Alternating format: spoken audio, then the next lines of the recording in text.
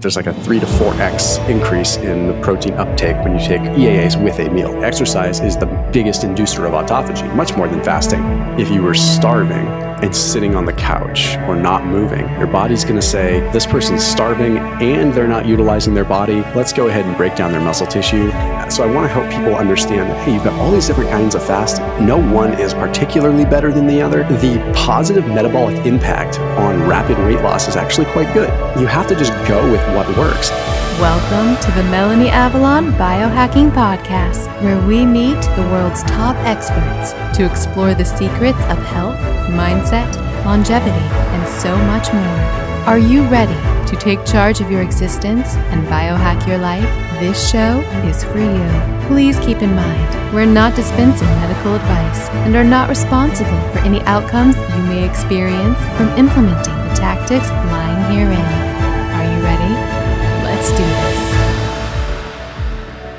Welcome back to the Melanie Avalon Biohacking Podcast. Okay, friends, this may be one of the most eagerly anticipated episodes yet on this show. Ever since I announced that I was interviewing Thomas DeLauer, I have been getting so many questions about when is the episode airing. Well, exciting day. It is airing now, and I think you guys are going to love it. Thomas was so incredible, so kind, and he is so knowledgeable. And we dived into so many topics that I have been thinking a lot about. Things like, do women actually burn fat better than men? Should you crash diet? Does eating fat teach you to burn fat? He actually knew the answer to that, which was super, super cool. We talk about fasting, the role of protein, the blue zones, hormones, autophagy, being skinny fat. Especially near the end, we touch on the role of being a parent and how to handle your kids and the crazy world of diets. So many things. I cannot wait to hear what you guys think. The show notes will have a full transcript as well as links to everything that we talked about, so definitely check that out. That will be at melanieavalon.com/Thomas DeLauer. That's ThomasDelauer. There will be 2 episode giveaways for this episode. One will be in my Facebook group, IF Biohackers, Intermittent Fasting plus Real Foods plus Life. Comment something you learned or something that resonated with you on the pinned post to enter to win something that I love. And then check out my Instagram, find the Friday announcement post, and again, comment there to enter to win something that I love. I have a very exciting announcement, friends. I have officially launched a TikTok channel. I've been on Instagram for a while, but it is time for TikTok. And with the channel, I'm going to be posting daily, very high quality, awesome biohacking content,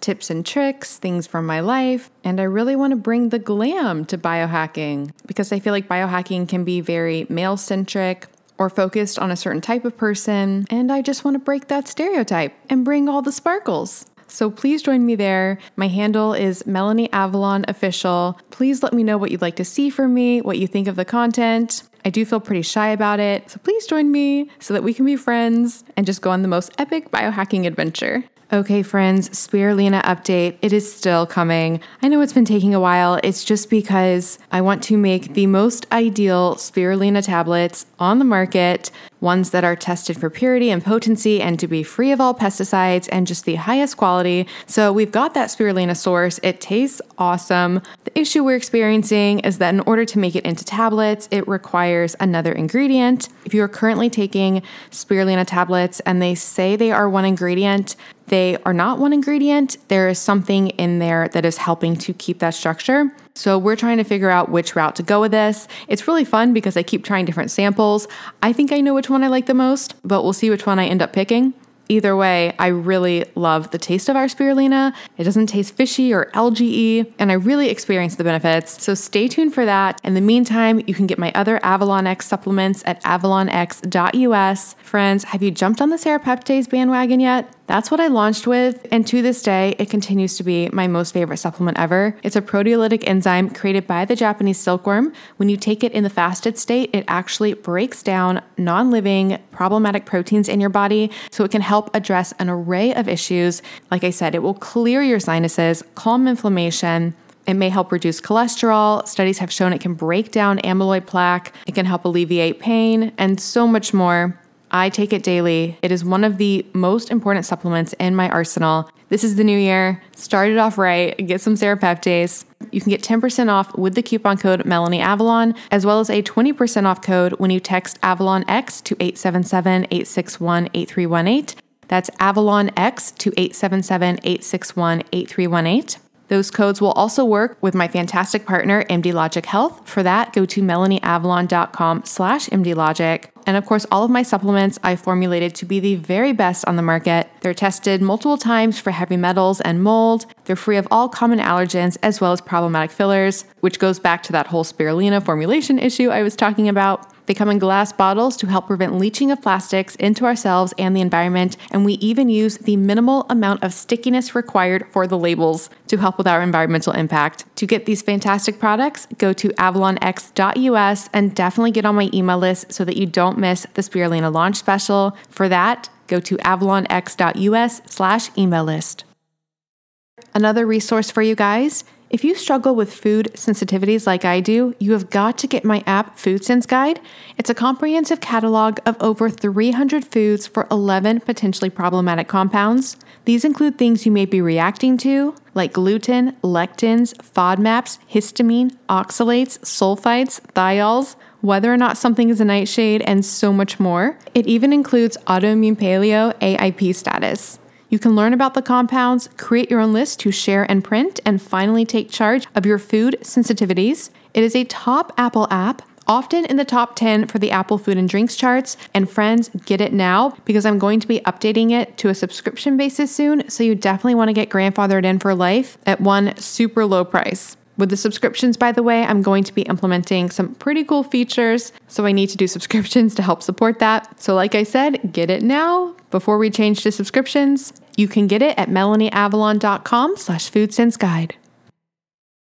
And one more thing before we jump in. Did you know there are over 1,000 compounds found in conventional skincare and makeup in the US that have been banned in Europe due to their toxicity? If you are using conventional skincare and makeup, you are directly putting into your bloodstream toxic compounds, including obesogens, which can literally cause your body to store and gain weight. So if your diet's not working, you might want to think about what's happening with your skincare and makeup, as well as carcinogens linked to cancer. I'm not making this up, and just endocrine disruptors in general, which mess with our hormones. Thankfully, there's an easy solution to this. There's a company called Beauty Counter, and they were founded on a mission to change this. Every single ingredient is extensively tested to be safe for your skin, so you can truly feel good about what you put on, and their products really work. I am obsessed with their overnight resurfacing peel, their vitamin C serum. They have shampoo and conditioner, skincare lines for every skin type, and incredible makeup. It's so amazing that Tina Fey actually wore all Beauty Counter makeup when she hosted the Golden Globes. So yes, it is high definition camera ready. You can shop with me at beautycounter.com/MelanieAvalon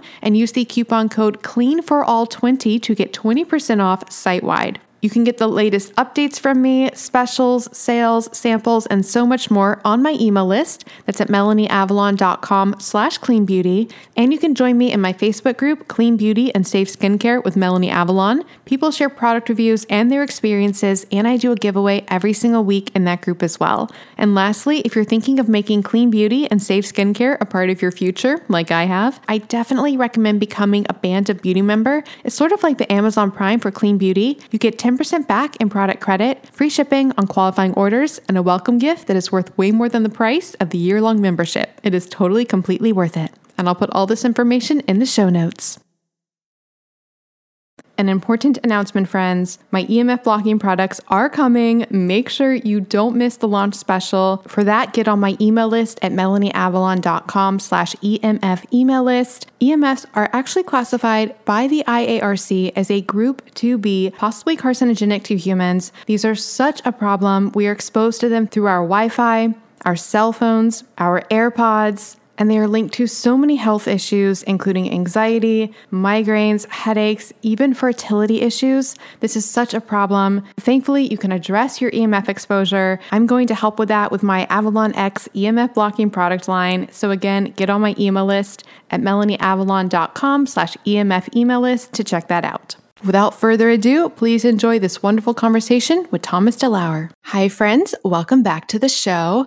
I am so incredibly excited about the conversation that I am about to have. It is with a legend in this whole sphere, the intermittent fasting world, the keto world, the diet world. I mean, everybody, I think, knows this guest, but I am here with Thomas DeLauer. And so the backstory on today's conversation, especially as the host of the Intermittent Fasting podcast, we get questions, Thomas, by the way, we get questions all the time about people who see videos or some of your work and they have questions about specific things that you've said. So this is a really exciting moment to actually be connecting with you now. So I've been following your work for, years at this point. And our mutual friend, Bill Tancer at Signos, actually offered to connect us, which was really, really incredible. And I was so excited. So I jumped at that opportunity. After that, that's when I read your book, which it's called Intermittent Fasting Made Easy, Next Level Hacks to Supercharge Fat Loss, Boost Energy, and Build Muscle. And I will say, I learned so much in that book. It is a deep, deep dive into intermittent fasting, and it touched on a lot of things I personally wasn't aware of. And I just want to say before starting, what I really appreciate about your content in general is you've done something that I think is a little bit difficult to do in the whole health and wellness sphere, which is create a platform that reaches a very broad audience and is intriguing and people want to listen and it's approachable. But then also you dive really deep into the science. And so I really applaud you for blending together those two worlds. And I am really excited for this conversation. And thank you so much for being here.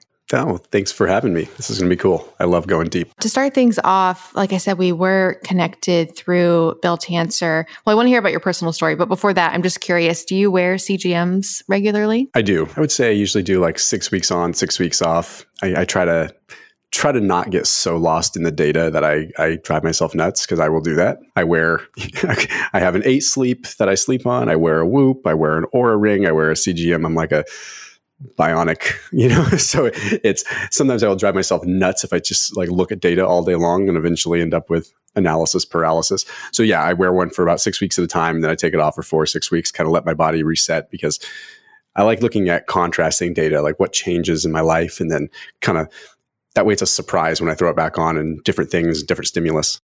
We are so similar. So I've got the Oura ring. I have the 8 sleep. It's on my bed, but I haven't used it yet because I'm waiting for them to have an airplane mode for the Wi-Fi. So I've just been using my Ooler, but no, I'm the same way. And with the CGM, I'm curious, when you first put one on for the first time, were you shocked by anything that you saw? To be honest, not really. I've always gotten super regular blood work anyway. I went through a phase where it's like, every 2 weeks or so, I was getting different panels done, just because that's kind of how my channel is. I'm always my own N of one. So if I'm going to talk about something, I'm going to experiment or explore it myself. So I wasn't that shocked to see like my fasting glucose being a little bit higher than I would have expected, or what normal people would have expected. Like they say, okay, like I'm intermittent fasting. Why is my fasting glucose in the 90s or whatever? Shouldn't it be in the 80s because I'm so healthy? And so I already had an understanding of like peripheral insulin resistance and kind of how that was working. I'd say the biggest shock to me was something that I had seen talked about, but didn't really register until I was wearing a CGM, and that was just the impact of sleep and how different foods just respond completely different in my body if I'm sleep deprived or if I'm well rested. It actually gave me some sleep anxiety, because I was like, now I know, like, if I don't sleep good, how like metabolically damaging it can be, and I can see it with my own eyes. And then I finally got over that anxiety, and now I'm sleeping again. But that was a big shock for me. I'm like a little bit sleep neurotic. I am all about the sleep, and I think it is so, so important. And maybe we can actually circle back to that. But before that, for listeners who are not familiar with your work, although like I said, many of them probably are, could you tell us a little bit about your personal story?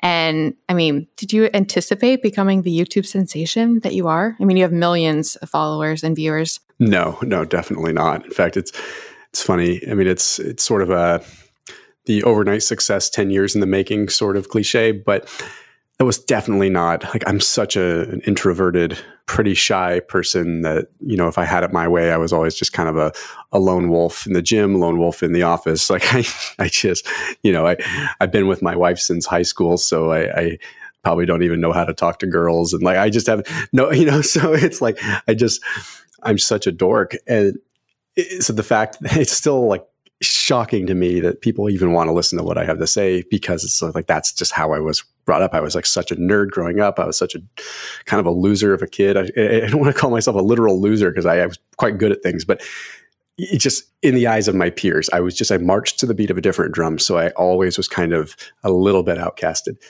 And so it's still just unbelievable to me, but I guess that's what it takes sometimes. It's like that contrast of standing out and being different. But no, I mean, I started my channel just because I realized somewhat accidentally that I was good at articulating complex subject matter. I, for years working in the healthcare industry and as a physician recruiter, and then having part in an ancillary lab services company, my job was really was selling to physicians. I mean, that's basically what I was doing. I was selling lab services. And so I was in biotech and biomed sales. So even though I don't have a formal education in biochem, like I was a psychology major, I knew how to talk to physicians in a way that would help them understand. And physicians aren't the easiest people to talk to. They're usually fairly myopic in their ways of thinking. So in order to be able to get them to open their brains a little bit, you have to be able to explain it in a way that makes fiduciary sense, financial sense for them, but also like what's in it for the doctor, what's in it for them. And I realized like, wow, okay, this is actually really unique because I can spin this in a way that gets people excited about their health, and people get excited about and passionate about their health, because that's what's missing. It's like anyone can go read a script or read from a teleprompter or something, but if they're not truly living it and being passionate about it and not instilling passion with their viewership, it's never going to go anywhere. And I think that's what my gift is the ability to articulate that subject matter. So after I went through my transformation, which most people that know me know that I was very overweight for a short period of time in my early 20s. And, my life got turned around really quick, fortunately, because I pulled my head out of my you-know-what. And when I did discover intermittent fasting and keto and how that worked for me so well, I had launched an initial ebook, and that was on Facebook. I think it was it was back in the wild west of Facebook where, you could actually post something and people would see it. And I just remember like, oh my gosh, like here I am, just like I took a sabbatical. I exited the company that I was in, and I vowed to take a couple of years off because I was so stressed, and I was just like, I was going to wind up divorced. I was just so stressed out all the time. So I'm like, I am going to take a couple of years off. I had a little bit of a, financial exit to say, okay, this buys me a little bit of time before I figure out what I want to do next. So I wrote this ebook, and it was like that. It's called The Adaptive Body Boost. It was kind of cheesy, but it was very straightforward, and it just flew. It was selling like crazy. And I realized that, wow, like this is converting, and it's actually generating sales because people are resonating with my story. Like for once in my life, people want to hear my story. So I just started putting some of the clips on YouTube, and it was like, boom. I'm like, okay, well, there's something here. And honestly, as they say, the rest is history. It just kind of took off. And then I'm like, well, I don't want to be slinging ebooks. That's not my goal. My goal is like, I really like production. I like making videos. So I invested really early on in like a robust video team and equipment. And I took almost all of my savings from my exit from my company and put it into hiring staff and getting video production and being like, hey, told my wife, I was like, we're either going to like make this work or we're going to die trying. And I'm going to, go back to commission only work because it's fine. And here we are. Wow. That is so incredible and so inspiring. And I'm a fellow introvert, by the way, so I completely identify there. It's interesting when I was asking my audience for questions for you, and I anticipated getting a lot of, fasting and health related questions, which I did, but I also got a lot of questions about your wife and your kids. Like everybody wants to know, they all want to know why she's not posting as much anymore. Yeah, she's definitely not. And she and I talk about that. She's just, to be totally frank, she got super burnt out with the fact that every time she would post something, it would get like 500 views. It was just, she's like, it's not worth me taking the time away from the kid. This is her talking, not worth me taking the time away from my kids and doing this when like it doesn't go anywhere. It's not like really the algorithm just tanked. And I think she got really, really disheartened with like everything just became so politicized over the last couple of years and so dark. And she's just like, I just don't want to do it. I mean, so, she'll, and the funny thing is like, she's in the best shape now that she's probably ever been in. And I always tell her, I was like, you should be like showing how awesome you look and what you do. And like, and she will occasionally, like she'll post some stories and stuff like that. But Also, just how Instagram kind of turned over to Reels being the thing. That was just like never been her thing. My wife has always been a tremendous writer. And so if you remember her posts from a long time ago, or shouldn't you say a long time ago, but 2-3 years ago, it was always like a picture and then like a very long, really well worded post that really would hit people. And that was her thing. And then the Reels came along and it was like, I don't really want to do this. I like to write. That's the real reason why. There's nothing crazy. Whereas like for me, Instagram was the opposite. I never posted on Instagram, and now that Reels are around, it actually works quite well for me because video is my main medium. So, well, that totally makes sense. Well, you can tell her that I know she was disheartened by it, but apparently people love her, because that was like all the questions I got. Where's his wife?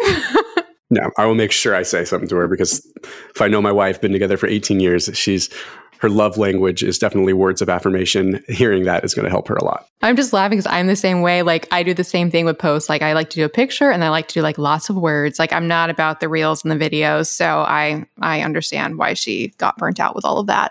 So a general question, just because, so you've been doing this for so long, and the fasting world and the keto world, there are so many different perspectives and thoughts and ways to do all of this. So what has been your experience in like finding, so like with fasting, for example, is there like one type of fasting you think works for most people, or is there a lot of flexibility there? Do people have to find what works for them? Like just what do you do being inundated with so many different opinions and thoughts about all of it, and, you know, more and more research? Yeah, no, it's all, and sometimes it sounds so conflicting. You know, it's like you can be hot on one idea and then something else comes out and you're like, okay, well, maybe we're hot on this idea, but the bottom line is kind of like I always say, should always just be a tool in your toolbox. With fasting, no matter whatever is getting you the result is what's going to work. That's it, period. It's kind of like with ketosis. It's like, don't chase ketones, chase results. And the reason I say that is, 16-8, traditional intermittent fasting works so well for people, and then eventually it doesn't. And that doesn't mean that 16-8 doesn't work. And that doesn't mean that you're doing anything wrong. It just means you need to do something different. The body adjusts. The body finds a nice homeostasis. There's nothing wrong with doing a 16-8 for the rest of your life if that's just your lifestyle. Like, it's not going to hurt you. As a matter of fact, it's probably only going to help you. But if you're still trying to lose weight and it's not working for you anymore, it might be time to shift it up. And I think we're heading to a place probably in the near future where specific genes are going to be playing a role too. Like Melanie, you might have a different genome than I do. And that's going to lead to maybe you get more benefit out of a specific kind of fasting through different periods than I do. And I think that's where it's headed, because when you look at all the data, it's like, okay, here's some success with ETRF. Here's some success with 16-8. Here's some success with alternate day fasting. And, me, by my very nature, I'll do videos on all of them, A, because I need to create the content, but also B, I get excited about it. Every time I read a new paper, I'm like, I got to make a video on this, which can be paralyzing because you're like, yeah, wait, I thought alternate day fasting had all these great results. Now early time restricted feeding has all these great results. Well, they both have great results. And it doesn't mean you have to do both. It means, hey, now you have more to choose from. But I think we're going to get to a point where, wait a minute, maybe this one works well for me right now. Maybe this other one's going to work for me tomorrow. And at first it leads with frustration. But once you kind of adjust and you realize, wow, this isn't a problem. This is actually abundance. This is great. I have a lot of things to choose from. It's sort of my direction over the next year or two is to kind of help people understand when they should be doing each specific kind of fast, not in very nuanced situations, but in general themes of their lifestyle. I'm going through a stressful period of time right now. The next few months are going to be stressful. I need to focus on this. Or maybe I'm going through a divorce, or maybe I'm going through this relationship issue and I need to focus on this. So I want to help people understand that, hey, you've got all these different kinds of fasting. No one is particularly better than the other. Maybe on paper we could poke holes, but realistically they're all great. But let's get really good, and let's give you something to pull out of your tool bag when you're feeling amazing and feeling great. And let's give you something to pull out of your toolbox when you're feeling not so great. And I think that's where we're headed. And that's what I'm really that's how I handle all the different information that comes in.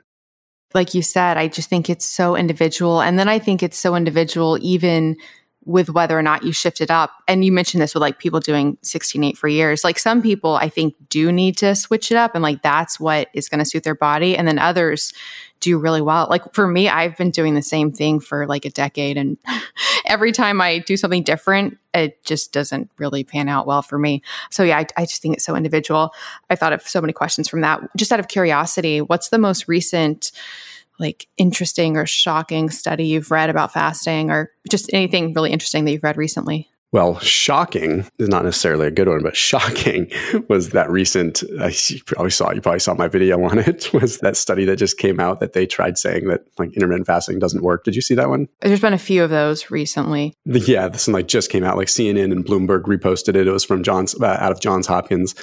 I won't spend a lot of detail on that because I don't want to dwell on a negative, but it was hilarious because they said that they basically had people log their food via an app with 3 different options. Like, hey, I ate 500 calories at this meal, 1,000 calories at this meal, or 1,500 calories at this meal, assuming that most people, A, know how to count calories, but B, assuming that they're going to actually appropriately like account for how much food they ate.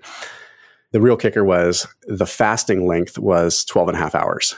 So they found that people that were fasting for 12 and a half hours ended up eating more, therefore fasting doesn't work. And they like created this massive campaign around it. CNN pushed it out, Bloomberg pushed it out. Like I had multiple people send it to me and be like, I can't believe you've been promoting this and now it just came out of Johns Hopkins. I'm just like, oh guys, come on. But it was, so that was the most shocking. But in terms of groundbreaking, cool stuff, I think it continues to be the circadian gene, ETRF stuff with sleep. I think that's where it's getting really, really interesting. There was one study like a year and a half ago. It was a rodent model study, but it's still the most interesting to me, and you have a nuanced audience, so they understand like a rodent model, you don't throw it out the window. Like if you're trying to live in the past all the time, then sure, epidemiological data is great, but that's going to be 30 years lagging. So like I look at a rodent model study and I say, hey, that's awesome. I hope that can be replicated in humans. And I'm going to get excited about it. And I'm going to get people excited about it because that's the idea behind biohacking too, is that you're looking at what's coming, not what's already been proven. Or should I say demonstrated, because you can really never say proven. But the rodent model thing was this whole, I always talk about PPAR alpha, the nuclear receptor protein. That's where I was going. I'm so excited we're talking about this. This was like basically they found in mice that when PPAR was activated in the brain, it promoted wakefulness. So essentially rats, I can't remember if it's rats or mice, but rats or mice that were basically restricted sleep had just as much wakefulness if PPAR alpha was activated as mice that did not have PPAR alpha activated that were getting like 10 hours of sleep. So essentially, the reason that I looked into this so much was because when I go through really strict periods of keto or fasting, like many, I don't sleep as much, but I never really feel tired. Like I don't feel fatigued. I don't feel run down. I don't feel like my recovery is garbage, but I simply wake up at like 3 a.m. just ready to go. And oftentimes I'll sit there frustrated trying to get back to sleep until really if that happens, I just kind of get up, and start the day. Well, come to find out, this could very well be what's going on is for whatever reason, which we really don't know, but it's promoting wakefulness. So having this fat adaptation is making it so you're essentially able to get by with less sleep. Now, what's happening with restorative slow wave sleep? What's happening with REM? All this, obviously we need to do more research on that, but I just find it intriguing because it's like, okay, well, that means that something is happening that's allowing us to get by with less sleep. And I start thinking of it from an evolutionary standpoint, hunter-gatherer type standpoint. That actually makes sense. If you're fasting, you're fat adapted. The more fat adapted you get, the more PPAR alpha is activated, the more wakefulness you're going to have because you need to be awake hunting, trying to find food. I'm like, that just makes perfect logical sense. That is so interesting. I'm so glad you brought up PPAR alpha because I was going to talk to you about it because in your book, you talk about how it could arguably be called the key to fasting. And I wasn't even familiar with it before reading that. So basically, its purpose with fasting, it's activated when we release stored fatty acids, and then it's turning genes on and off, and then correlates to, a lot of the benefits of fasting. That's correct. Yeah. So it's not just stored lipids that are released. It can happen with, I want you to, if you kind of think of your cells marinating in fats, the more you marinate them in fats, the more they develop an affinity for them and start using them more. It does seem to happen more with stored lipids. So when you break down free fatty acids out of your adipose tissue or break down, triglycerides into free fatty acids out of your adipose tissue, that seems to activate PPAR alpha more. And what PPAR alpha is it's called a transcription factor. So it travels essentially to the nucleus of a cell, which is, in this case, it's called a nuclear receptor protein. So it travels to the nucleus of a cell, attaches itself to the DNA, and tells the DNA what to do. The way that I kind of explain this, now this is somewhat incorrect, so no one hold me to this as like a literal fact, but it's a great illustration. Envision your cells as being just out for themselves, okay? Like cells, it's definitely the case for bacteria. Bacteria don't give two craps about like what happens to you. Like they are in it for themselves. Bacteria are very selfish, but cells, well, you could make the argument that they are in like harmony to try to make, us survive. But at the same time, an individual cell, just think of it as just out for itself. Left to its own devices, it's going to just consume and use whatever's available. It's going to do whatever it wants. But the DNA sort of programs and corrals it and says, hey, no, you need to do this. So it's kind of like the parents in a way. So when PPAR alpha is activated, it travels to DNA and it tells the DNA as a transcription factor, it says, hey, we got lots of fats floating around. You need to tell your kids, everyone out there, start utilizing fats because that's how you're going to survive. So then now it's like the government has come in and like casted this big message over the body. It says, hey, newsflash, like red alert, everyone needs to use fats. So the cells kind of start shifting. They start changing their, carnitine palmitoyl transferase, their CPT1. They start changing fatty acid transporters, coenzyme Q10, proton gradients. All this stuff kind of changes in an effort to utilize fats better. And it's just kind of a cool analogy. And that's just what happens. And then when you start marinating with glucose again, whether that's good, bad, or ugly, kind of indifferent in some ways, the body will shift the other way. Then you start developing more glucose tolerance and you start soaking up glucose better. And you can vacillate back and forth, back and forth. And obviously what's great about fasting is the fact that you condition yourself to be fat adapted. But if you fast properly and with the proper utilization of carbohydrates, you can make yourself very metabolically flexible to use both. Just to comment on the selfish bit, it reminds me of, I had Dr. Jason Fung on the show for his book, The Cancer Code.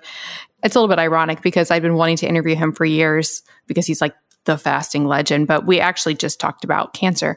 But he talks about how in cancer, it's like cells doing their inherent natural selfish nature where they have to go rogue because of their environmental situation. And so they start, they just basically go rogue and they don't play nice. So it's a really nice analogy, actually. So question about that. So the fat that is signaling the PPAR alpha, can that happen from dietary fat as well? And what I mean by that is people will say you need to eat fat to teach your body to burn fat. Is that actually what is happening in that situation? To a certain degree, yes, but not nearly as much as stored lipids. That's where, Dr. Ted Naiman, right? Yes, he's been on the show. I love him. Yeah, he's awesome. And this is, I don't want to this is where things can get difficult when I have a channel as big as mine is like, if on one hand, I wish I could just talk very narrow all the time, but the channel would never grow. I have to cast a net. And if people that have been on watching my channel forever and ever and ever know that that's what I do. But Ted is so good at explaining how periodically taking away dietary fat is actually a very good thing. And I'm the same way, right? What's difficult is you've got the intermittent fasting community, you've got the keto community, and then you've got a pretty massive overlap of the two. I'm kind of in a gray area where I'm keto, then I'll also keto and fast, then I'll also fast without keto. And I kind of do this whole hybrid of all of it. And when I do intermittent fast with carbohydrates, I'm usually very, very low fat. And I usually have the most fat loss during those periods of time. So it's not that so that's where the keto community of mine gets really upset. They'll be like, I thought you were keto. I don't define myself as keto, but yes, I do periodic keto a lot. I also find that I put more muscle on with keto. Why? Because it's a lot easier for me to get appropriate calories in with keto. So it's like the caloric density is just so much more. I find that it's not the magic of the ketones or the magic of the carbs that are making me build muscle when I'm in ketosis or whatever. It's the fact that I'm simply eating more. And I don't want to go down a simple thermodynamic rabbit hole because those that know me know that I think there's much more than just calories in, calories out, although I still believe in it.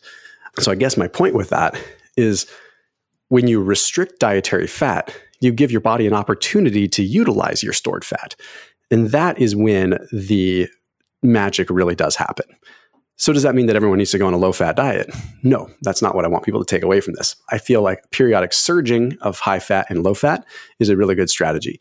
Dietary fat can certainly influence PPAR, but not nearly to the degree that dietary fat, to the stored lipids that are being released can. And it just has to do with carbon chain length. It has to do with the type of fatty acid. It has to do with serum palmitate levels, which can go pretty deep, much even beyond my pay grade.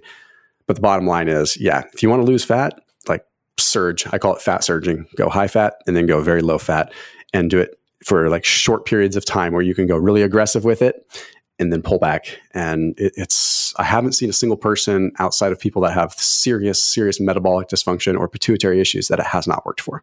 Hi, friends. Do you want to come hang out with me and Dave Asprey and so many other guests I've had on the show? You simply must come to the 10th Annual Biohacking Conference, May 30th through June 1st in Dallas, Texas. And of course, I have a massive discount code for you guys. I went last year to the one in Orlando, and it was one of the most fun times of my entire life. I met and got to hang out with so many guests that I've had on the show. I met so many of you guys. And of course, there's lots of Danger coffee and Dave Asprey approved meals and dry farm wines. And that's just the social aspect. The conference itself is mind-blowing. They have this incredible expo where they have all the biohacking supplements, all the biohacking things. You can learn about them, try samples, meet the creators and founders. If you haven't tried a lot of biohacking things, it's a great chance to actually try them out in person. Things like brain tap, infrared sauna, hyperbaric oxygen chambers, and so much more. There are so many incredible speakers as well. You can hear talks from people I've had on the show like Paul Saladino, Dr. Daniel Amen, Dr. Sarah Gottfried, Dr. Mercola, Dr. Annika Becca, and that is just a few of them. I seriously had the time of my life last year, and I would love to hang out with you guys. And you can get 35% off tickets. Just go to melanieavalon.com/biohackingconference and use the coupon code BCMelanie to get 35% off your tickets. That's melanieavalon.com/biohackingconference with the code BCMelanie to get 35% off your tickets. This code can be used for general admission or for VIP access. Seating is limited. They do sell out. They sold out last year, so get your ticket now. And if you come, definitely let me know because I want to meet you. So hopefully see you guys in Dallas. melanieavalon.com/biohackingconference with coupon code BCMelanie. Get your tickets now. I'll see you guys there. I'm loving this conversation so much. I can't even tell you how many times we get listener questions about people who've been doing fasting and keto for so long and it's just not working. And we suggest, you might want to try like a high carb, low fat approach paired with the fasting and see what happens. And so many people come back to me and say that it just changed, it was like what they needed to like see change again. And again, I'm not saying that that is what they should be on for life either, but I think people get really like locked into this. It's got to be all low carb, high fat, keto all the time. And I just think that doesn't always work for everybody all the time. And people get terrified of carbs, like terrified. So like for me personally, I do a 1 meal a day situation, eating in the evening. And I always do either high carb, low fat or low carb, higher fat, and just whichever one I want. But normally I'm on the high carb run. So I'm glad you mentioned about the short term or going aggressive and going fast, because that's something else I feel is a little bit controversial. You were talking about a study about this recently about how they were looking at people who either lost the weight fast or lost the weight over a longer amount of time and the effects on the eventual weight regain. And so maybe we can talk a little bit about that. I'd also read a study it was a while ago though, so I'd have to find it, but it was looking at people who either lost a lot of weight really fast in the beginning and then did a slower approach or spread it out over a longer time. And the people who lost more in the beginning were actually more successful. So all of that to say, what are your thoughts on losing a lot of weight fast in the beginning? I actually think it can actually be beneficial for some people if that's controversial, but what are your thoughts? I don't know if you saw I did a little short video on it, but then I did a full breakdown on my channel a couple days ago. It was like a 14-minute video looking at a lot of different bodies of research on this.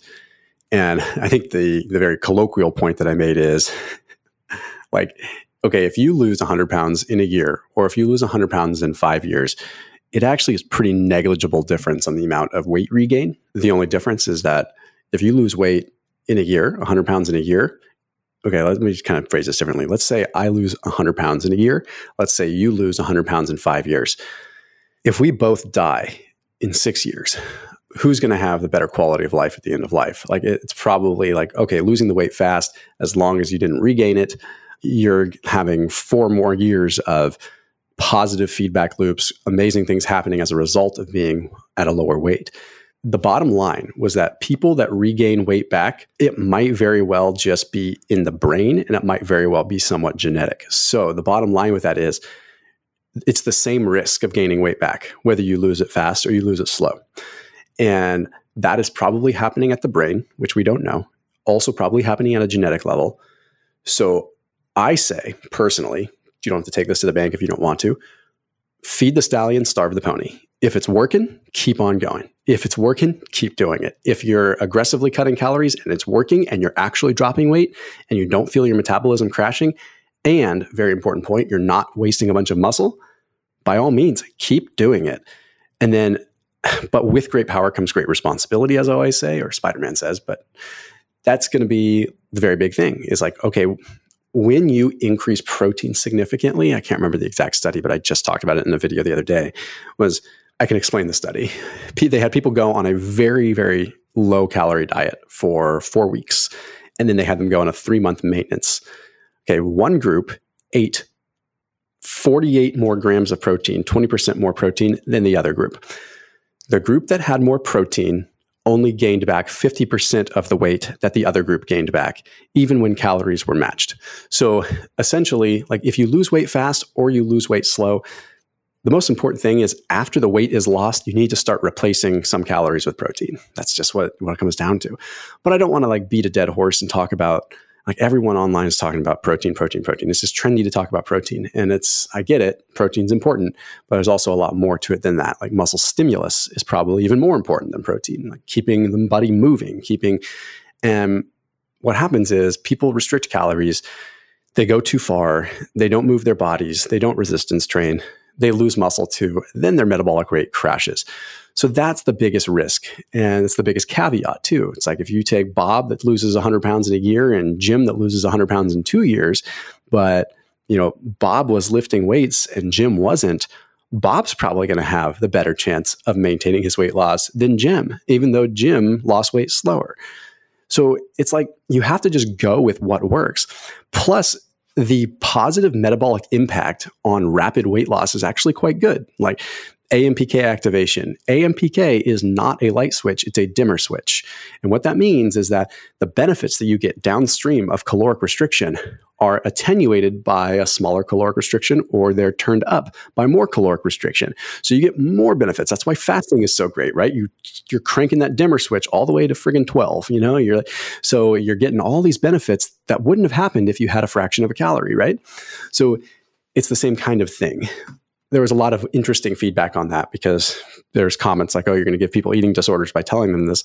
No, like no one is saying you need to go out and like starve yourself and binge. Like no one is saying that. The point is that, if you are having success losing weight fast and someone tells you, hey, you need to pump the brakes, tell them to shove it, keep losing weight, and then just be responsible once the weight is lost.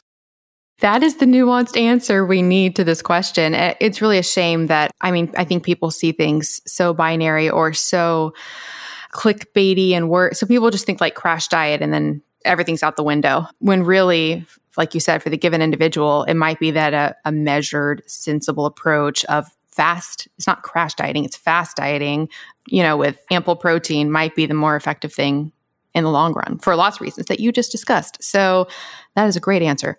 Speaking of muscle, we get questions all the time about muscle and intermittent fasting. So do people need to be concerned about muscle loss on intermittent fasting? Do people need to be having more consistent muscle protein synthesis and, taking in protein multiple times in order to adequately maintain or even gain muscle? I read things on both sides all the time. So what are your thoughts? Yeah, I'm kind of with you in that. There's 2 different sides to the equation. There's the, restrict protein for longevity. And then there's the, make sure you get adequate protein for muscle because muscle is important for longevity. So it's like, where do you balance? And actually, that's where I think you've got something good is with the OMAD, right? I'm not the biggest fan of OMAD personally. I like to do, you've probably seen my content on, I'm like, if you're going to do OMAD, try to do like 1.5 OMAD or 2 MAD, like where you're just like, have that one little meal first and then give yourself a little break. But I think, and I say this with all due respect to people that OMAD, you're probably one of the people that does OMAD that makes a very conscientious effort to like get adequate food in and adequate nutrition in. That's my biggest concern with people that do OMAD is they just end up okay, well, I'm just going to eat one meal a day and I'm so hungry, I'm going to just eat whatever I want to eat. And then eventually you end up down this path. That being said, people that do it right, I think it's amazing. And then also, but it's sometimes dangerous because people can take it too far. But I think that OMAD is so tremendous when it comes down to like a longevity piece because you're getting like massive mTOR suppression during a longer fast. You're getting great autophagy. You're getting great AMPK, elevation. You're getting all these huge benefits. And then you're getting a nice rapid surge of anabolism during your eating period, which is fairly confined. Actually, like how long is your eating period, would you say, for you doing OMAD? So it probably ends up being around like 4 or 5 hours, sometimes a little bit longer. You are so correct. I eat pounds of like meat and seafood every night over like 4 or 5 hours. Yeah, exactly. Right. So it's just, that's just like the responsibility that has to come with it. It's like, if you're going to eat like a bird, it's not going to work, or it'll work for a while and then you're going to be disappointed. Okay. So yeah. So you've got this heightened anabolism for a short period of time where you're getting massive insulin sensitivity. So when you do take this protein in, you're getting a nice big, insulinogenic response and mTOR activation in a confined period. And then you go right back to suppressing it. You couldn't ask for anything better. It's like, hey, you get what you need to maintain your muscle. Okay, now let's jump over to the muscle question because I wanted to tackle the longevity piece because it needs to be addressed first. But the muscle piece, I had an interesting conversation with Dr. Tommy Wood on my channel. A little bit of a sensationalized title a while back. It was like how to this burns or this generates 3 times more autophagy than fasting, but it's actually true. You got to do what you got to do. Well, no, it's very true, though. It's like it's exercise, right? Exercise is the biggest inducer of autophagy, much more than fasting. However, different forms of autophagy for one. Another, however, that just means exercise during fasting is even better, right? So because you're not just having the same kinds of autophagy. You've got lipophagy, you've got macroautophagy, you've got microautophagy, you've got there's like 6 different kinds. So with that, the other thing we talked about was muscle stimulus is the most important thing. And we have to think about from a fasting perspective, if you were starving and sitting on the couch or not moving, your body's going to say, oh, well, this person's starving and they're not utilizing their body. Let's go ahead and break down their muscle tissue because clearly they're not using it and it doesn't matter. Then on the other hand, you're fasted for 20 hours and you're lifting weights. Common notion would say that's going to break down your muscle tissue. That's not how the body works. You're not like going in there and putting your arm in a meat grinder, literally breaking it down. You're having a metabolic stimulus. I think people need to stop thinking of resistance training as mechanical and start thinking of it as metabolic. Like you are triggering an effect on the cells, you're triggering an effect on the tissue, not just damaging it via trauma. So what happens is when you're fasted and that happens, the body says, oh, this guy's hungry, but clearly these muscles are being used, so those must be necessary for survival. So let's make sure we do what we can to preserve those.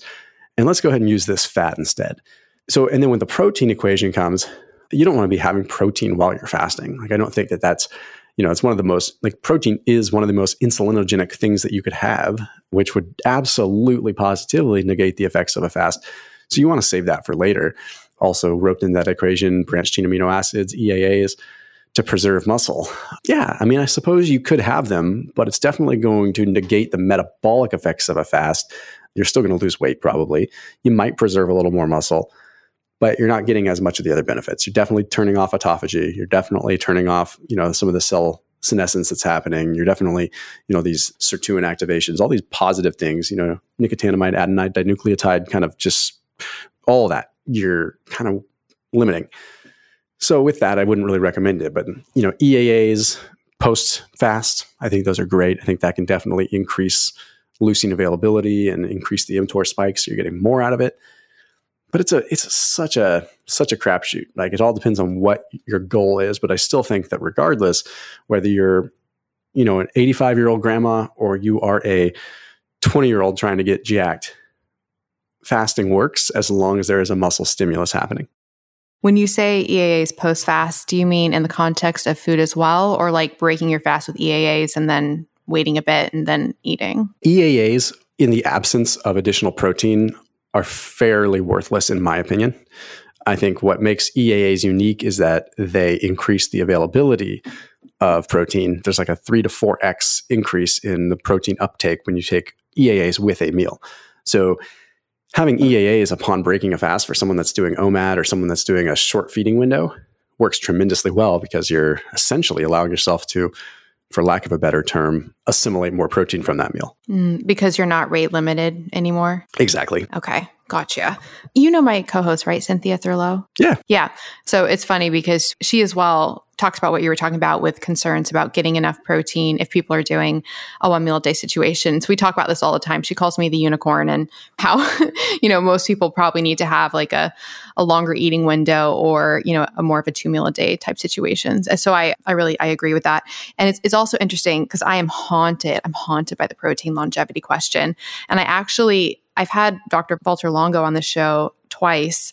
Last time I interviewed him, I asked him literally what you just posited. Like I asked him if I'm doing what I'm doing, where I'm having a massive protein influx and then fasting every day, am I getting the best of both worlds with, the intense mTOR stimulation and then the fasted period, the AMPK and the autophagy?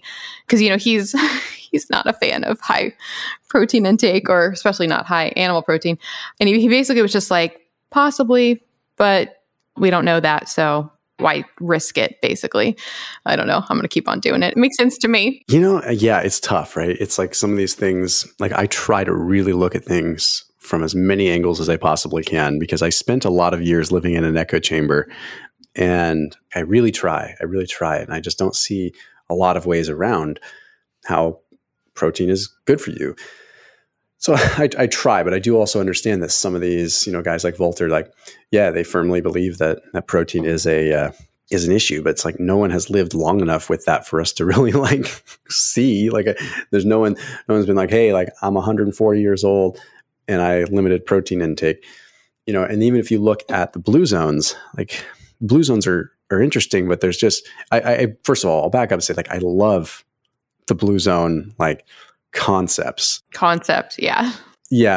I don't like that there's sort of a seemingly plant-based agenda behind it, or actually, okay, I got to back up again. There's a seemingly plant-based agenda on the articulation and the interpretation of the blue zones. I don't think the blue zones are actively saying we're not going to eat meat. I think that's just the way that their lifestyle is. I did a video a while back where I took a look at every single blue zone and I took the positive attributes of each blue zone and tried to compile what I would think would be the perfect longevity diet. I'm like, okay, if blue zones are good, we need to stop looking at just the common denominators and we need to look at actually the outliers of each. So let's look at, Costa Rica, there's more fruit. There's actually tropical fruit. There's actually fairly high amount of carbohydrates. So those people are living long. Is it the carbohydrates or is it also the fact that it's a low stress lifestyle near the equator? That could be it too. Okay, well, let's look at Sardinia. Okay, let's look at Greece. Let's look at these things. And we look at shellfish consumption and minerals. And we look at, so it kind of came with okay, there are some common denominators, but the common denominators are not necessarily the plant-based part. The common denominators seem to be walking around a lot, moving a lot, good relationships, that's the common denominators. Then when you start looking at the diets, they're quite radically different between all of the groups. They're, Okinawans eat a lot of soy. They eat a lot of fermented soy. They eat a lot of purple sweet potatoes, things that they don't think people in Japan would eat. Granted, it's become more industrialized in Okinawa now, and there's more rice and more refined stuff. So that's probably going to change. But for me, that's a lot like my diet. I don't have a fermented soy. I will occasionally. I'm not opposed to miso and stuff. I don't subscribe to the notion that all soy is bad just because our glyphosate-ridden garbage in the United States is bad. You know what I mean? And I also don't subscribe to the whole phytoestrogen thing entirely because estrogens are exceptionally important. I had Dr. Kyle Gillette on my channel, videos released later this week, but we were talking about this. Phytoestrogens are different from xenoestrogens, and phytoestrogens that are overdone could be a problem. But in the right context, they could actually be beneficial and actually occupy estrogen receptors that stop more toxic estrogens that are being formed from other things in our body from ever binding, thereby potentially reducing male breast cancer risk and things like that. So you actually have to, look at the other end of a rope a little bit before you pull on it, if you know what I mean. Like, sometimes, and you look at Japan, like they're consuming 3 to 8 ounces of that stuff a day, and like ridiculously low instances of male and female breast cancer, nice even estrogen levels. Like, how come it's not having that effect on them, right? So we have to look at, well, what's happening in the United States? Well, okay, I can't point fingers. I don't know for certain, but I'm going to go out on a limb and say it's probably the fact that 99% of our soy is adulterated crap. Anyway, that's a different tangent. The point is, like, I eat a lot of purple sweet potatoes. I eat a fair bit of fruit when I'm having carbs. I'm like, what's weird is like, and I also eat a crap load of shellfish. Like, I love my scallops. I love things like that. Me too. I eat so many scallops. They're so expensive. It's so bad. It's an expensive habit. But, I also like eat smoked oysters a lot. I eat, I try to get, it's hard to get them. A lot of them are farmed in China and you don't know what's in them, but you got to kind of be careful with that. But I guess my point is that when I analyzed my diet, like I kind of eat almost everything from a little bit of these blue zones. And I was doing so with a moderate protein intake without really trying hard to add a lot of protein. I was just like, well, let's just kind of eat how I would eat. And I still ended up at like 150-ish grams of protein per day. I'm 180 pounds. So it was right around where I would want to be. And it didn't feel like I was forcing protein. It was just happening naturally. And I didn't just count protein from meat. I counted protein from complete protein plant sources as well. So I don't think that I didn't need to make a concerted effort to restrict protein. And I was still consuming a diet that was optimal for muscle integrity and probably optimal for longevity too. Hi friends, I am so excited to tell you about something that I am obsessed with that can revolutionize your health, help with stress levels, support longevity, and really help you when you go out and are having a bit of wine or drinks or all the things. And I'm going to tell you how to get $100 off. So I've been talking about the role of NAD in our health for so long. NAD stands for nicotinamide adenine dinucleotide. It is a coenzyme that is involved in so many processes in our body, including energy production and DNA repair. And it is depleted by things like stress, aging, lack of sleep, alcohol, and of course, too much partying. In fact, a lot of researchers believe that declining NAD levels is one of the key factors in aging. That's why I have been really interested in boosting and supporting NAD levels, and I have tried all the things. You can take precursors to NAD called NR and NMN. I still take NMN. However, I am much more allured by directly giving your body NAD. And historically, the most common way to do that is accessible to people was through NAD IVs and NAD shots. I actually never did an NAD IV for a few reasons. One, they are extraordinarily expensive. Two, I'd been doing the shots, which I liked because they were easy to do. That said, they always made me feel a little bit unwell right afterwards. And I've heard that the IV makes a lot of people feel unwell. So if the shots were making me feel unwell and that was going into the muscle first as like a barrier, I can't even imagine what putting it straight into my bloodstream would have done. Plus with the IVs, you have to sit there for potentially hours. So basically IVs were a no-go for me. So like I said, I was doing the shots, but I was like, I wish there was an easier way to do this. Then a company called Ion Layer reached out to me. Oh my goodness, friends, I am so obsessed. So they make transdermal NAD patches, and they have studies showing that these patches actually boost your NAD levels. And what's so amazing is you put on a patch. It's super easy to put on. I have a video on my Instagram about how you do it. You basically get this patch thing with like a negative side and a positive side. You put saline on one side, you mix up the NAD with some sterile water and the NAD that they give you on the other side. Then you stick it to your arm or wherever you want to put it. You put a super cool black patch over it, kind of like how you put the patches over CGMs. And then what's amazing is there are no side effects. You don't feel unwell from it, and it lasts for 14 hours. And it's so easy. You can do it at home, and then you can really decide when you want to do it. So with the shots, I was doing them once a week, and I was trying to do them before going out. With this patch, now I put on the patch before going out, and it makes me feel so good. It really helps the next day from any alcohol recovery that you may need. And they look pretty awesome with my outfits, not gonna lie. I am obsessed with these patches. I just want everybody to know about them, and they are so much more affordable than the shots or the IVs. If you want to boost your NAD levels, support support anti-aging, help with your stress, help with lack of sleep, and or optimize your partying. You need these patches, friends. And I'm so excited because working with the company has been amazing and they are giving you guys $100 off, which is incredible. So to get that discount, just go to melanieavalon.com/ionlayer. That's IONLAYER and use the coupon code MelanieAvalon to get $100 off your first order. I cannot recommend these enough. I'm going to use them for the unforeseeable future, probably for the rest of my life. It's literally just become part of my arsenal now. Like when I'm getting ready to go out, usually once a week, put on my NAD patch. And even if I don't go out that week, I still like to do one once weekly. Oh, P.S. They're also amazing for traveling. You guys know I'm not a big traveler. I've been doing more traveling recently, and I wear these on the plane, there and back. Game changer. Although it's really fun at TSA, especially because I already opt out and don't go through the scanner thing. So they already are suspicious. And then they're like, what's that on your arm? And I'm like, it's NAD. And then they're like, what's that? And then I'm like, it's a coenzyme in your body that's involved in a lot of metabolic processes and energy production and DNA repair. And then they just look at me really weird, but it's fine. It's totally fine. So again, that's melanieavalon.com/ionlayer to get $100 off your Ion Layer kit. It comes with 6 patches, totally the way to go for boosting NAD levels. And I cannot recommend it enough. melanieavalon.com/ionlayer with the coupon code MelanieAvalon for $100 off. First of all, I love all the tangents. The soy piece, it's interesting. Like you, I really just try to be as open-minded as I can be with everything because it's really hard to see past your own biases. I've kind of changed my perspective on soy when I had Dr. Neil Bernard on the show. He came on for literally, he wanted to come on for his study that he had done on soy. And while I think he goes a little bit extreme in his perspective, it made me sit down and actually like look through the research. And I was like, oh, okay, maybe I have been inappropriately demonizing soy when really it's possibly other issues like ones you mentioned. And also I think what's important with the Japanese population, I think a lot of it has to do with the equal, the isoflav, like the metabolite of estrogen, but the production of it is from our gut bacteria. Some people just don't have the gut bacteria that create that. And I think that might have to do a lot with the health effects. So like the Japanese population has the bacteria that creates that.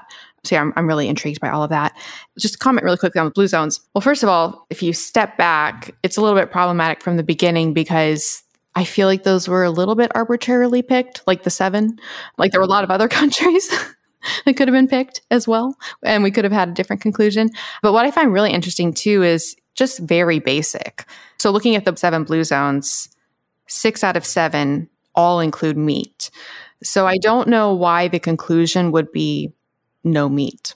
Like if you were just to be completely objective, you would think the conclusion would be like a little bit of meat or moderate meat. So it's just, I don't know. It's just really interesting how people interpret study. And it goes back to what we were talking about earlier with the fasting, sensationalized fasting studies about fasting being bad for you. So I just really encourage people to dive deep like you were doing and really do their research. Question about autophagy. This is something I've wondered, and then a listener asked as well to us, and I got really excited to think somebody else was thinking about this. And so I tried to find studies on this, and I could not find a single study on this.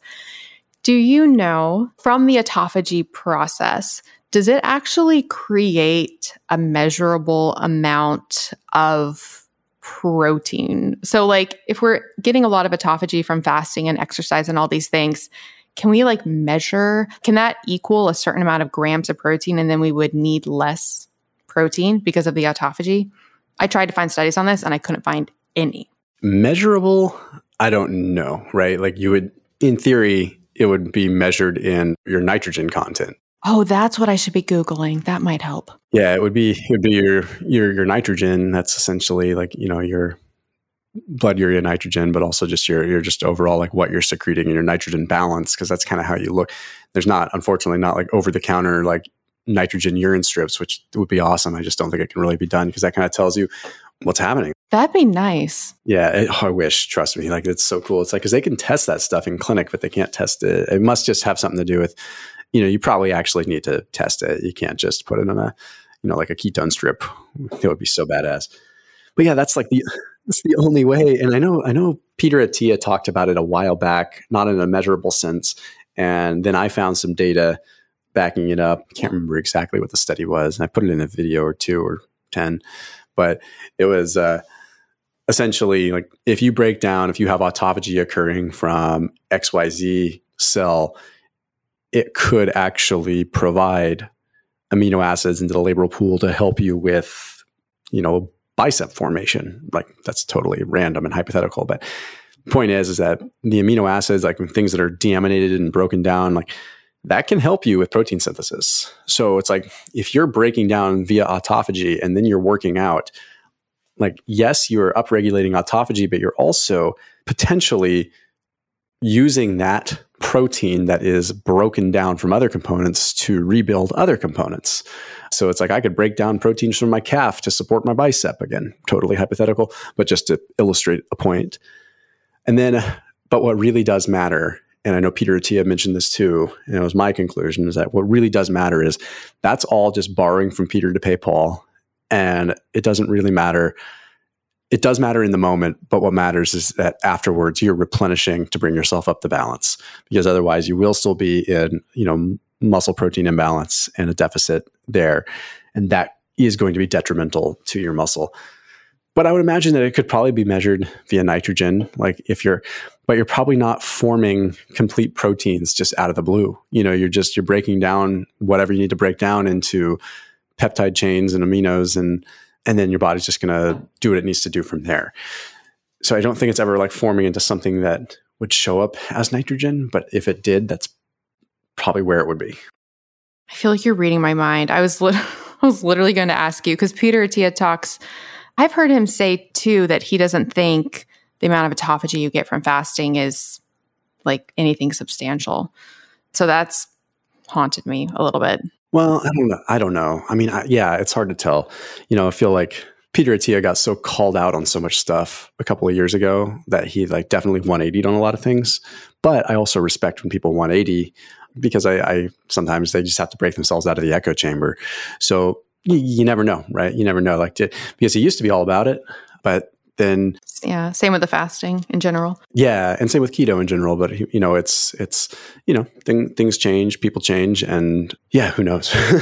That's one of the problems with this whole world, and when you do have a fan base and everything, is you can't win, because if you do change your mind, then you were wrong, you changed your mind. But if you don't change your mind, then you're sell it.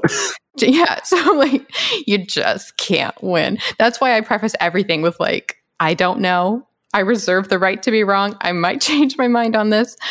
So yeah.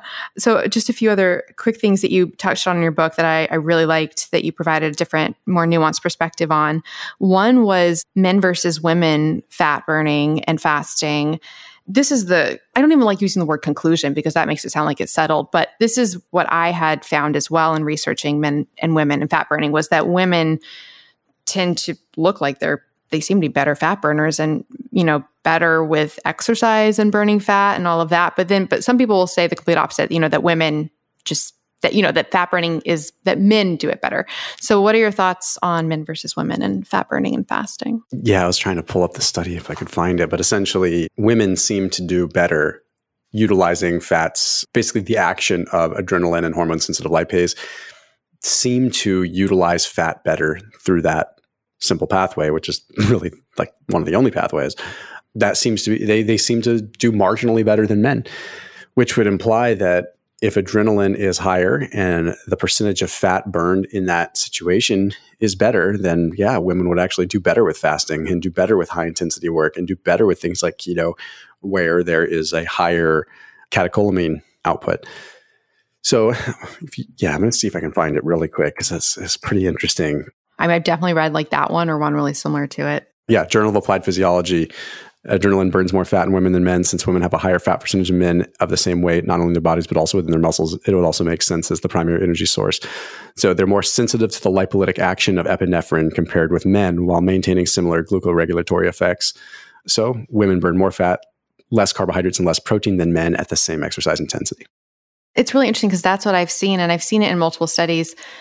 But then I'll just see very simple sentences that just say, women are not as adapted to burning fat as men. And do you think that's because, and if so, why? It seems like when it comes to, quote, problems with keto and fasting, women seem to have more, quote, problems Like it becomes too stressful, or like, what do you think is the nuance there? I think this is probably just the fact that women have a lot of complicated things going on. Like it's just, it's probably not apples to apples all the time. It's definitely not apples to apples, but it's not apples to apples each and every day. Men have relatively homeostatic sex hormones, and well, I shouldn't say that. I mean, they fluctuate a lot too, but nothing like ladies would. So there's a lot of complicated things, and there's a lot of rebound, and there's a lot of homeostatic, like sort of feedback loops. And that's probably what makes it more complicated. Is who knows, perhaps like one day women would burn fat more and the next day they wouldn't. But I also think that when you look at like a large cohort of women, like just the stress of like child rearing and all that comes with that, like who knows, like there could be a heightened cortisol response. It also could be, this is purely speculative, but maybe there's more of an evolutionary role where they utilize fat better than men because they are probably more stressed out than men. Like you actually think about, again, I'm not an anthropologist. It would be really fun to like interview some anthropologists and like bring them into our world, because I feel like that's what needs to be done. Because there's a lot of just misinformation about like people like total BS about this is how our ancestors ate. And like, is it really? Do you really know? Like, what's that guy? I don't know if you've seen that show on Netflix, like that anthropology show with that guy. He's been on Rogan before. I can't remember his name. I think I just listened to his interview on Rogan. He's awesome. And he gave me so much hope because I'm not a scientist, right? People call me a pseudoscientist. And I'm like, I'm not even pretending to be a scientist. Like, I don't even want to be a scientist. I'm just good at articulating this stuff. And he's like, I'm no more a pseudoscientist. I am no more a pseudoscientist than a dolphin is a pseudo fish. And I was like, I love that. It's like, it's perfect because he's like, I'm not trying to be a scientist, just like a dolphin's not trying to be a fish. He just is what it freaking is. And like, here I am, look, and like, it's the same with me. But the reason that I mentioned that is like, maybe women have the more stressful role. You think about it, like men kind of like, it seems as though they would go out and hunt and then they'd probably just come back and sit on their asses all day. And then they'd go like, most of the research we have seen with that, and Dr. Tommy Wood had talked about this, is that they're relatively sedentary like beings. And an athletic individual today, an athlete today is estimated to be 6 times more active than like the most active hunter-gatherer. So it's like, we think like, I want to be a caveman. Do you really? Like, because the cavemans probably weren't jacked. And the cavemen probably were like skinny fat and probably just like hunted for short bursts and then sat around and gathered nuts most of the time. So like, is that what you want to do? Whereas the women probably had the tough job of actually like wrangling children and like actually had chronic stress, whereas the men might have like acute stress and then they go sit on their ass. So like, that's probably what it was. But again, I'm not an anthropologist, and that would just make sense. Like, okay, well, maybe women were designed to be a little bit more stressed out and utilize fuel accordingly, whereas men were not as good at utilizing fat because they were less active. I've got to do an interview now with an anthropologist for sure. That's amazing. I'm glad you mentioned cortisol, though. That was my other thing that I wanted to touch on really quickly, which was people often say that we release cortisol and then we don't burn fat. So what are your thoughts on that? Because you talk in the book about the nuance of cortisol and the fed versus the fasted state. Yeah. So, I mean, cortisol is interesting because cortisol is, actually our friend in many ways. It's just, the problem is that with cortisol, you want it to be elevated when there's not insulin present, right? So it's when you have insulin present and cortisol, that's when you start running into these problems. So there's like this, I don't know, unfortunately, this problem with demonizing cortisol all the time when it's really only a problem when it's present with insulin. So it's like, let cortisol do its job while you're fasting. Sure, it's catabolic. Sure, it's not the best, but at the same time, it's also what drives fat loss. So very, very difficult to figure out there. So unfortunately, I don't really have a solid answer for you on that. Like, is it good? Is it bad? Well, it's kind of similar to, I think, the insulin-glucagon relationship, because I think a lot of people have high insulin and high glucagon at the same time, which creates problems. And I'm just thinking about it because I've been getting so many questions about semaglutide recently, and it does increase insulin. So I get questions about it's increasing insulin. How is that helpful? But it's also decreasing glucagon at the same time, which I think is a important, piece of the puzzle. So I think it's just people take very not nuanced perspectives of these hormones. Yes, I totally agree.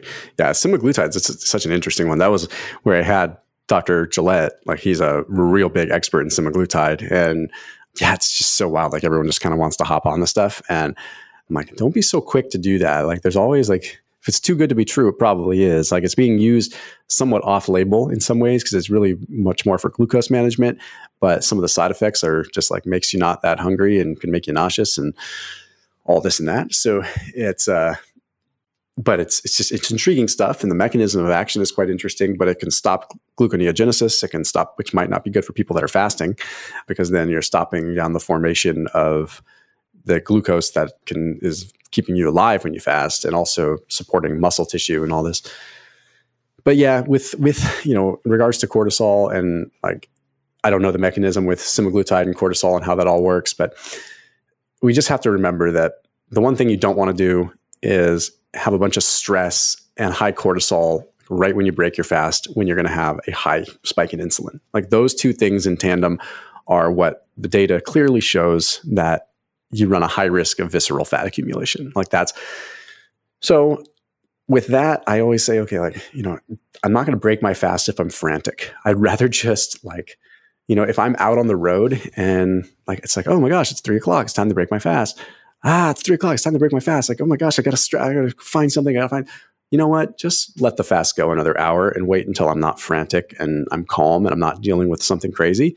It's just a better solution. It may seem so negligible. You're like, oh, you got all the people in probably the calories in, calories out community that are going to have a fit and be like, oh, come on, it's so negligible. It doesn't matter. No, it's actually pretty profound. Like if you're crazy stressed out, okay, like let's just say you're fasting and you're about to break your fast, and then you get a phone call that says like, your dog died or something. Like you're not going to be happy. You're going to be stressed out. Like you should not break your fast then and there. You should probably just like either let it ride a little bit until you simmer down. And if you do run into a situation where you have to eat when you're stressed, definitely don't eat things that are going to spike your insulin heavily. Keep your protein moderate, keep your fats moderately high, keep your carbs very low. Hi, friends. Okay, so I'm a little bit embarrassed because I've been talking for so long about red light and near-infrared therapy, which is so important. However, I kind of left out something really important about light. So as you guys know, I've been talking about red light and near-infrared for so long. And at the same time, during the day, I was using a bright, sad light. So it's those white lights that help with waking you up, help with your circadian rhythm. They're used to combat mood issues and depression. So I have a really bright white one of those at my desk. A few things about that. I knew it helped wake me up and kept me stimulated, but I wasn't sure if it had any detrimental effects using it. And then two, I was also wondering if by just focusing on red and near-infrared light, was I somehow missing something in the full spectrum of light? Guess what? I was. And guess what? I found the solution. And guess what? I have a discount for you guys. So the founder of a company called Soulshine reached out to me and he was like, do you know about the importance of full spectrum light? And I was like, you know what? I've been wondering about this for quite a while. Please educate me. Oh my goodness. This man blew my mind. I talk a lot about the problems of blue light. That said, we evolved in natural full spectrum sunlight that our genes are programmed to respond to. And today, we do not spend enough time in that light. A lot of us don't go outside, and we're overexposed to blue light. It's a problem. And then to make things even more problematic, the common sad lights that I was talking about that are bright white, they actually do not contain the full spectrum light. They filter out certain wavelengths, and they're high in blue light. So just like I thought, it was not doing my health many services. There is only one company I have found, or I guess that found me, that makes a full spectrum white light device. So the Soul light systems include the fullest spectrum of visible and invisible near-infrared light with traces of UV light. Yep, that's right, because you need all of that as well. Don't worry, it's not an exuberant amount that's going to cause a problem. It's just a tiny little dose that your body actually needs. You can use these lights to fix your circadian rhythm and properly stimulate your brain's suprachiasmatic nucleus, or SCN, in a way that it was supposed to be stimulated. It's kind of like the natural spectral diet.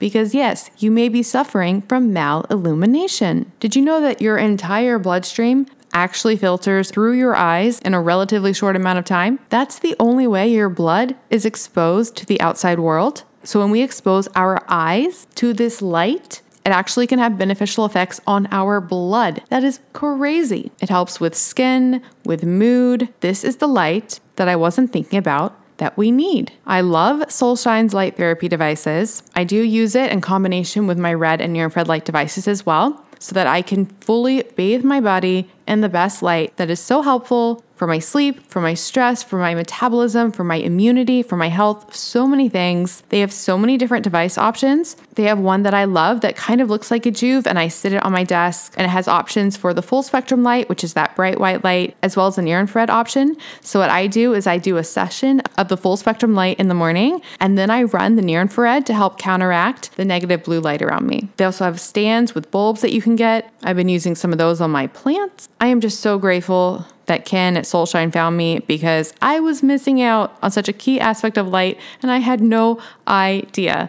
And you can get 10% off at melanieavalon.com/soulshine. That's SOLSHINE with the code MelanieAvalon. So melanieavalon.com/soulshine, SOLSHINE with the code MelanieAvalon for 10% off. It's really helped my mood, my energy, my sleep, so many things. I think you guys will love it. So again, go to melanieavalon.com/soulshine, SOLSHINE, and use the coupon code MelanieAvalon to get 10% off site-wide. And we'll put all this information in the show notes. I could not agree more. I just have no interest. I have to have my really intense wind down routine every night when I'm eating and everything. And I just have no interest in eating if I'm, not in that state. And it's nice to know that it's not just all in your head, that there's actually, hormonal reasons behind that. So that's amazing. If you could conduct one study, and you had unlimited resources, what would you like to test? Like a clinical trial? A really good question. I'd love to test something in healthy cohorts. Because I think the problem we face right now is it's very hard to find a healthy cohort to see so I'd really like to see the effects of fasting on true healthy people and athletes as far as muscle goes. So I don't have anything in particular with that, but that's the one thing that's been missing, is really finding healthy cohorts. You can find like 6 resistance trained males, that's not going to help you. We need to find 200 or 300 metabolically healthy people that are universally healthy with endurance and anaerobic, and really start pulling some data there. Because who the biggest people that combat us in the fasting community are? It's generally the fitness community. It's the loud fitness community that is just they are training so hard that they're out training their diet, which is doable for a period of time, but you can only do that for so long. You know what I mean? It's you can only out train your bad diet for so long in your life before you either get old or you just can't train that hard anymore. And so I'm not denying that it's doable, but then you get this okay, well, what about the people that are metabolically healthy that are still trying to kind of find this balance? So it would be very interesting to see, sort of the effects on muscle protein synthesis in healthy people. Can it actually make a bigger impact? Can it, more so than people that are unhealthy? Because people can stimulate a lot of muscle growth if they're unhealthy, because it's sort of those newbie gains. But I just, more data in general with already healthy people. It would just be so exciting if you could, conduct these trials. Something I would love to do, it would be a placebo effect type thing where people wouldn't know that it was testing fasting, but the prescription would be, you have to take this pill every day. And the way the instructions would be, it would force people into a fasting window, because it'd be you can't take within this amount of time of eating. So it would force people into a fasting window. And then we'd really be testing fasting with people not realizing they're fasting. That's a good idea. That's a really good point. Yeah. So yes, but in any case, this has been absolutely so amazing. I really cannot thank you enough for all of the work that you're doing. Like I said in the beginning, and I think now, especially listeners, after hearing this episode, you're just so incredible. You know your stuff, you dive deep into the science, you're not biased, and you're making it all approachable and nuanced and getting the information out there. So I cannot thank you enough. And the last question that I ask every single guest on this show, and it's just because I realize more and more each day how important mindset is. So what is something that you're grateful for? I am grateful for my family, 100%. Grateful for being able to be home so much with my kids and watch them grow, especially through these super crucial years. They're 3 and 5. And, I know that not every parent gets the opportunity to be home so much with their kids. And I'm just grateful for that. And I'm also grateful for my mistakes that led me to where I am today to be able to have that opportunity. I'm grateful for the bad decisions that I made that ultimately led to better outcomes in my life. And I'm grateful for the sun. I don't think we say that enough. I love that. One last random question. Do your kids, are they pretty open to everything that you do? Do you anticipate having challenges with the whole diet culture world with them? Try to teach our kids that they don't know me as eating a specific way at all. They know that sometimes dad doesn't eat dinner. They know that but I try to, and I said this on the Lewis Howes podcast too. It's I just say daddy's not hungry, and I teach them to listen to their body. And sometimes it backfires because they'll just decide they're not hungry because daddy said he's not hungry, and they just want to go play with their toys. And then they get, kids do need to eat a little bit more than we do. And it's then they get hangry and stuff like that. But the point is, I'm trying to instill upon them that you just need to listen to your body, and food is fuel. And I really try to teach that mantra because I can't stop them from eating certain things, especially once they get a little bit older. They're going to be hanging out with other kids. Things are going to happen. It's just going to be life. But what they do need to understand is the sort of transactional effect of food in their body. When I eat this, I feel X. So I try to ask them how they feel after they eat something. And if they have a little bit of sugar or something like that, I ask them how I feel. And usually they say, I feel good, because they're energized. And I'm like, hey, that's cool. What's happening right now? You have energy being created in your body, and you need to use it because you need to listen to your body. So on one hand, not like I give my kids a bunch of sugar, but I also let them live life a little bit. So it's hey, if you're going to have sugar, recognize how it makes you feel. It gave you all this energy, albeit good energy, bad energy, whatever. Okay, go and use it. Go run outside. Go, go, go. And I want to create that Pavlovian sort of stimulus response where they eat something that makes them feel bad. They don't want it. They eat something that gives them energy. They know to use it. And so it's working. It's they're understanding this intuitive relationship with food. And that's the best groundwork I think you can lay. Awesome. That is so helpful. I think people really, really struggle with that. So thank you so, so much. This has been amazing. We'll put links to all of your content in the show notes. I look forward to everything else that you're doing in the future. You're really doing amazing things. So thank you. You bet. Thanks for having me. Bye, Thomas. Bye-bye. Thank you so much for listening to the Melanie Avalon Biohacking Podcast. For more information, you can check out my book, What When Wine? Lose weight and feel great with paleo-style meals, intermittent fasting, and wine, as well as my blog, melanieavalon.com. Feel free to contact me at podcast@melanieavalon.com. And always remember, you got this.